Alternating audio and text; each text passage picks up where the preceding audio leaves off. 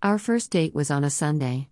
The sun was out, perfect day for a date. I can't remember what I was wearing, but I remember he told me I looked nice. It made me giggle. I liked it.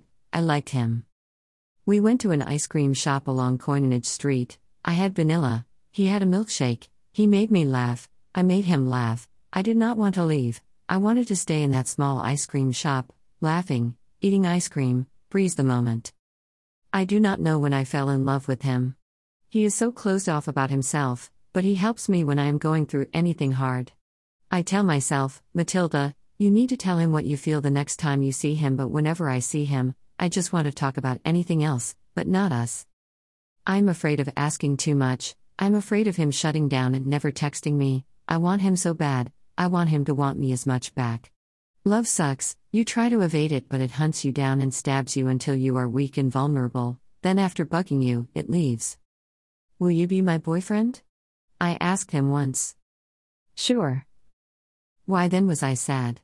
He said sure. He was so nonchalant about it too.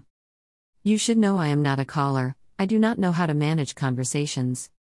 Was I chasing an illusion? Should I love him even though his emotional IQ is on the acidic scale?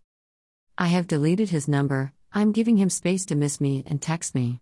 If he texts me, I will tell him what is bothering him. I will tell him I may be in love with him, but I need him to meet me at 50. If he does not reach out, I will forget him. I did it once, twice should be easy. It may be a bitch-ass move, but I have to stop this ache within. I need to let us find people suited for both of us. Be happy. I will miss you.